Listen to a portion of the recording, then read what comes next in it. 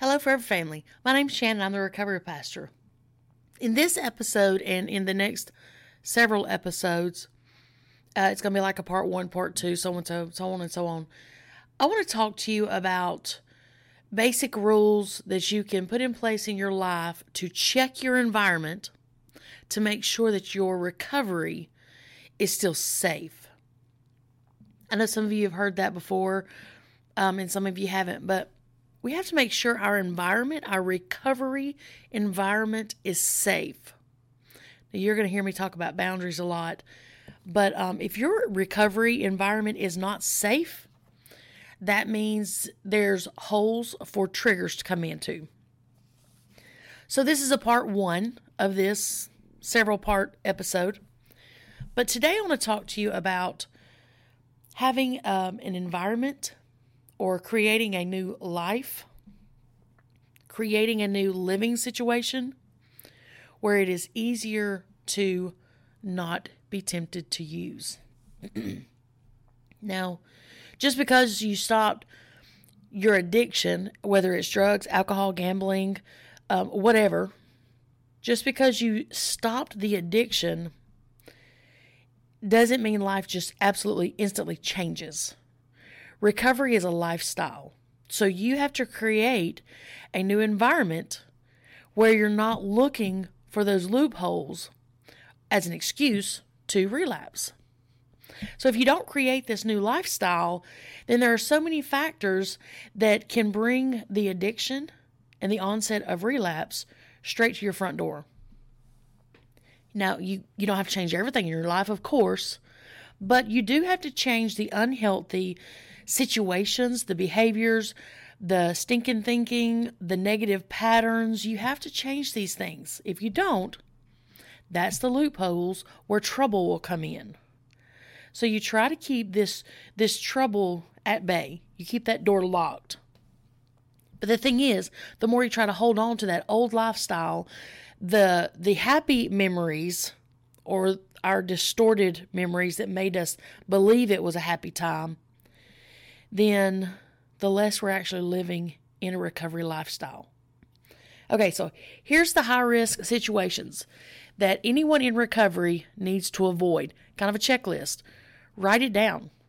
Go through if things are feeling like they're out of balance. Go through this. So the first thing, people, place, things. You got to change playmates. You got to change playgrounds. All of it.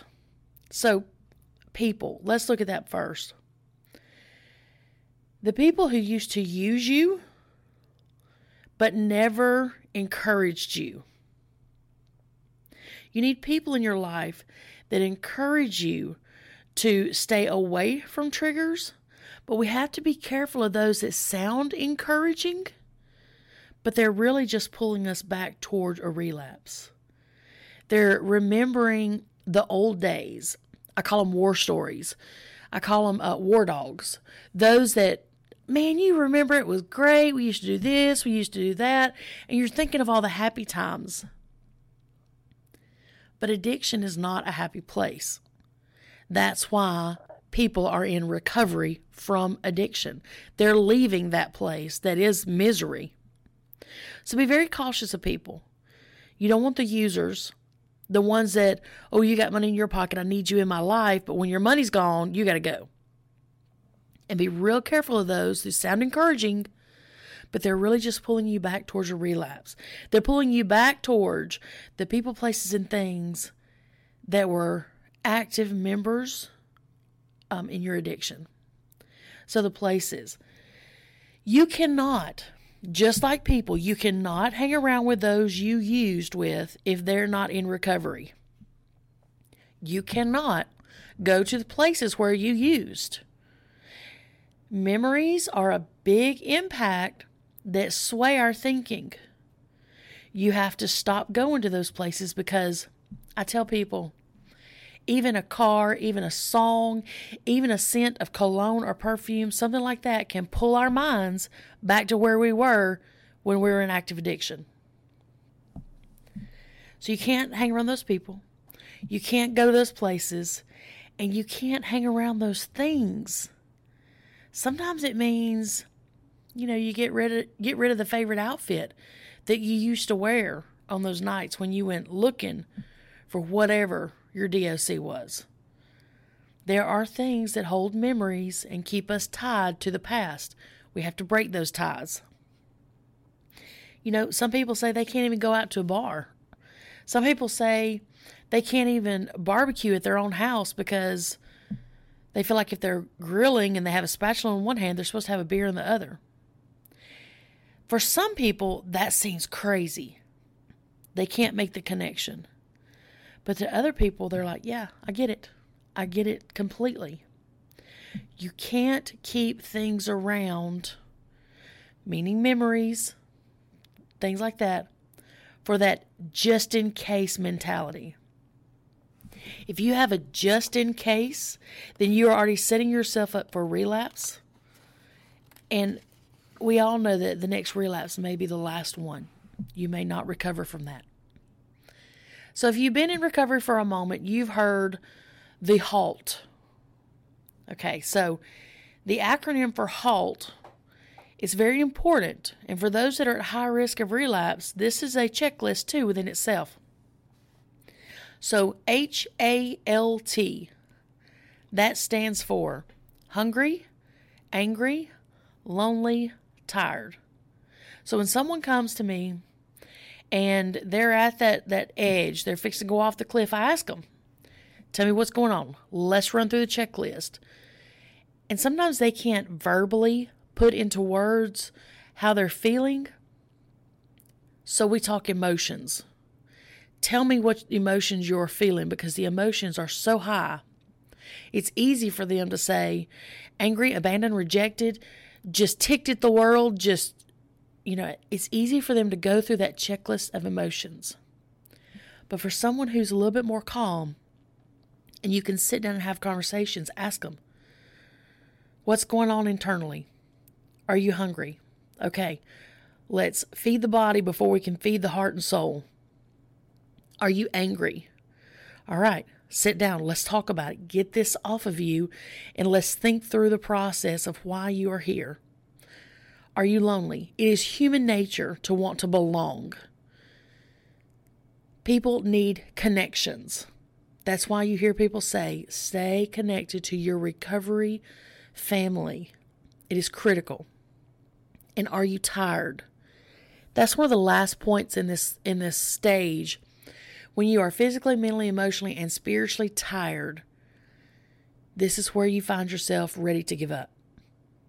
So you need to talk through it. You need to explain to someone, I just can't do it anymore. Sometimes I've looked at people and just said, I just can't. I can't think about it anymore. I can't process it anymore. I can't talk about it anymore. I can't do it anymore. I don't want to see people living it anymore. I just need to get away from this for a while. I need a refresher. I need to get my mind changed. And that's the biggest thing. We have to change our negative thinking. So if the people in our lives that are new, the very first thing we worry is, will they accept me? If they know my past, will they accept me? I'm not sure they'll understand what I've been through. Life is hard, and sometimes I can't verbalize it. This is that negative thinking we get locked into. You might even say, well, life just won't be fun anymore if I don't have these people with me that grew up with me. And yes, we used, but we can still be around each other. Not unless everyone's in recovery, you can't. Recovery is more than just work. Recovery is a lifestyle, and you are worth the change. If anyone tells you different, then understand they're still in a negative thinking mentality. They may still be dealing with anxiety and depression and addiction and who knows what else. So you have to set boundaries. You have to get them to a point they can verbalize it. But if they can't verbalize it with you, that's okay.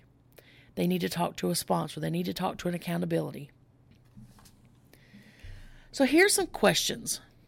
These are questions to check your new recovery lifestyle. Make sure it's staying in balance. So over these next couple of episodes, you'll get asked some questions, and I want you to rate them between 1 to 4. 4 being absolutely always yes. 3 being a little more than halfway. 2 being halfway.